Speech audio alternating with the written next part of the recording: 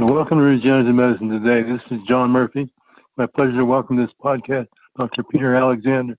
Dr. Alexander is the Assistant Director of the Center for Cellular and Molecular Engineering and Assistant Professor in Orthopedic Surgery at the University of Pittsburgh. Dr. Alexander, welcome to Regenerative Medicine Today. Good morning. Thanks for having me. So, Dr. Alexander, your interests are in orthopedics, and there's lots of people that have issues with orthopedics. I could characterize them as fitting in the categories of disease, trauma, and just old age. Can you give us some insight into the focus of you and your colleagues' research in terms of orthopedic issues?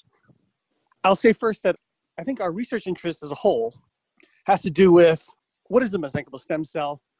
What is its normal physiology? How can we use it to help regenerate tissues, especially orthopedic tissues? And in that context, we are working on healing trauma to the musculoskeletal system and also investigating mechanisms, and we want to slow the process of aging. Those are our two interests, largely speaking. So what's the status of these studies? We have worked on the repair and regeneration of several tissues. They include soft musculoskeletal tissues like meniscus, ligament and tendon, also nerve, and also the hard tissues, bone and cartilage. We've worked on both in vitro aspects of developing these tissues as well as in vivo repair studies. I'm going to speak now mostly to the regeneration studies for the moment. So the status is we have developed the use of a photocross-linkable hydrogel that we hope we can use for both in vitro studies as well as in vivo repair. And the question had to do with in what ways can we combine such a photocross-linkable hydrogel with mesenchymal stem cells to enable skeletal repair. And we focus on the osteochondral unit, which is the tissue that coats all the synovial joints.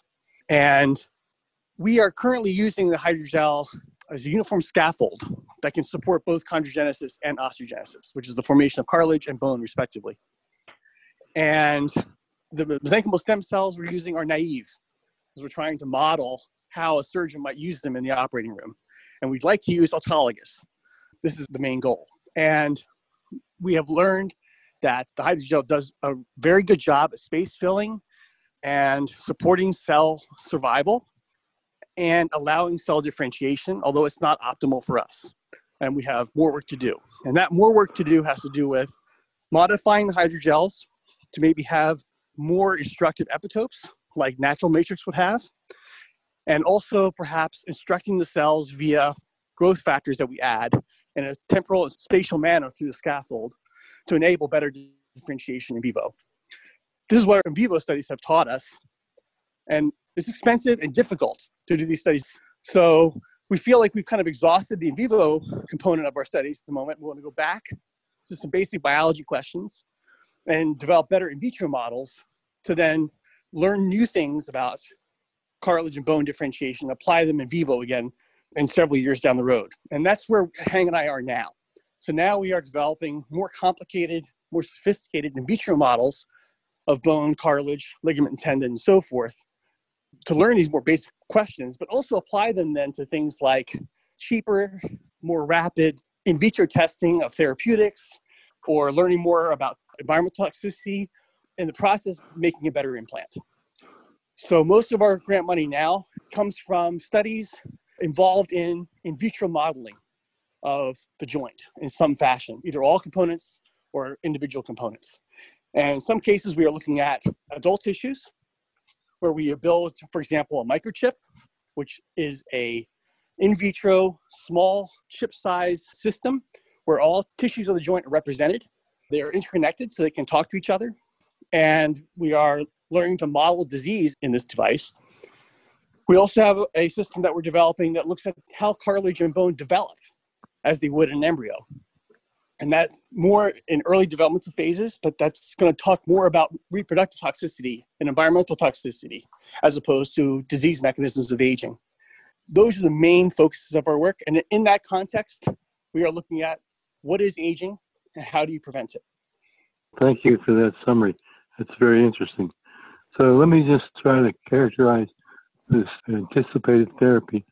So basically, you are attempting to have a hydrogel which would be injected into orthopedic areas like joints and so forth, and have that hydrogel repair the bone of the cartilage that's been damaged by disease or trauma. Is that correct? I would call it a cell-laden hydrogel, but that is correct. Dr. Alexander, based on what you said, we're at least several years away from some more human trials using the concepts that you and your colleague. Is that correct? Yes. We are probably 5-10 years out of any human application of our work. So there are two focuses, obviously. There's the repair of a clinical condition, like a large segmental bone defect or a large condylar defect or the tearing repair of a tendon from bone. But there's also the aspect of modeling that tissue and applying it to drug development, for example. And we're focused more on that second part at the moment, developing better in vitro models for toxicity studies. And we have recently published a paper in which we present the microjoint concept and model osteoarthritis and then apply an NSAID to it. And we've shown that in this in vitro model, we can report similar tissue responses to a non-steroidal anti-inflammatory. And we're actually quite encouraged that upon analysis of the genomic response of the different tissues, our microtissue is more akin to what we see in clinical samples than between human samples and animal models. So the point of this microchip is to answer the problem, why have we to this point not developed better prevention and therapies for diseases like osteoarthritis? And one hypothesis, one thought in the field, is that perhaps the animal models that we're using to model the disease, their physiology in some detail is too different from the human condition to actually report clinical outcomes. And so there's a push by the NIH to develop human cell-based models that can both be done in high throughput and in a cheaper way, while also providing human physiological responses to drugs. And that's the value of this joint on a chip using human cells. We believe this paper will be well received. We already have some contacts with industry interested in this idea. Models are an interesting and useful tool.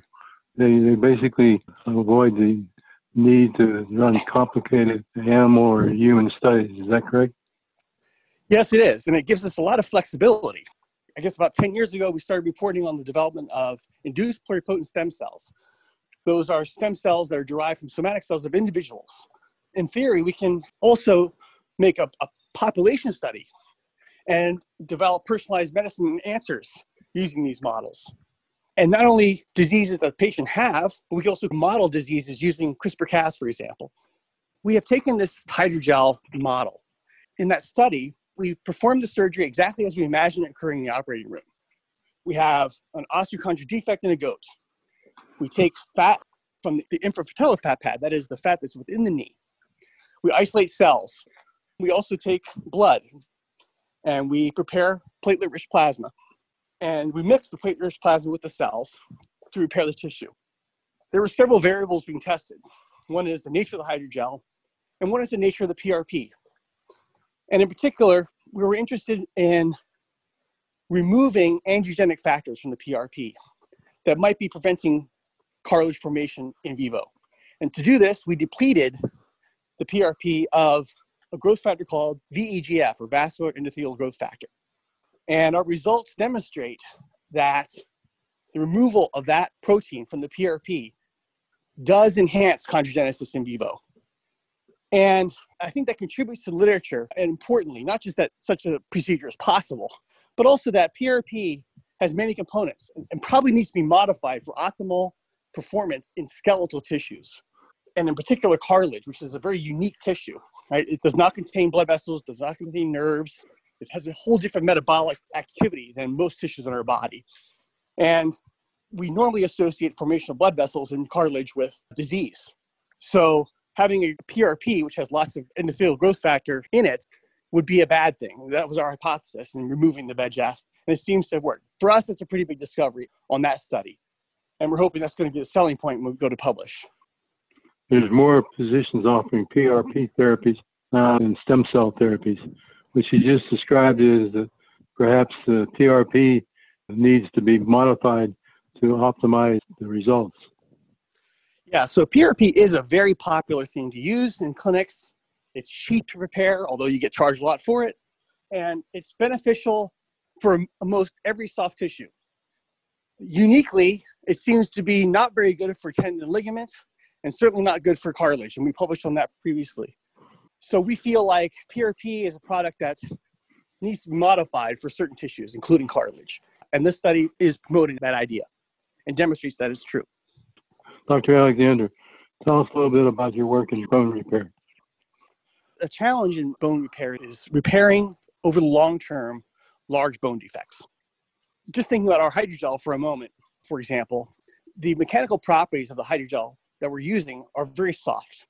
And it's become recognized that the mechanical environment of a cell can greatly influence the differentiation of that cell and its function. Traditionally, when repairing bone, we focus on bone formation. So using stem cells to maybe differentiate or to push differentiation towards creating bone cells or recruiting bone cells, or we call them osteoblasts, into the wound to form bone as fast as possible. When engineering or making a model of bone, we frequently focus only on the osteoblasts and perhaps more recently the presence of mesenchymal stem cells and also endothelial cells to make blood vessels. But a very large part of bone biology involves the turnover of bone or the homeostasis of bone. The other half of bone building is bone breakdown to help it adjust to the local mechanical environment. The cells that do that are called osteoclasts. And they are, at least in bone tissue engineering, kind of a forgotten cell type or underappreciated cell type. And we're trying to learn more about how to incorporate osteoclasts into bone models. And towards that end, we're developing a method for the co-culture and development of bone using both osteoblasts and osteoclasts.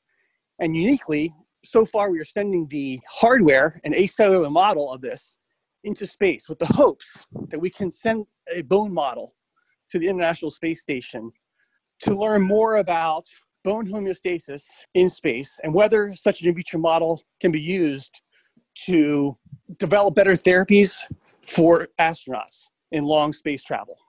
And we hope to have our first flight in April 2021.